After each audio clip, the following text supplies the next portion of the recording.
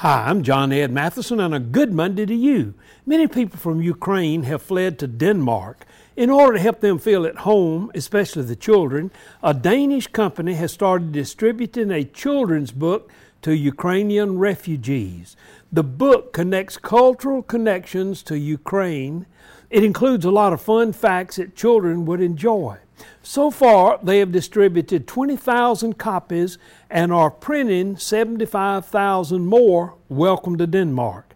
The book also encourages kids not to worry too much about pronouncing the difficult Danish words, which often adds 3 extra letters. The book admits our words do sound funny. Great idea. The best book for all people is the Bible. It has a lot of history and connects all people to the one who created us and teaches us how to connect to each other.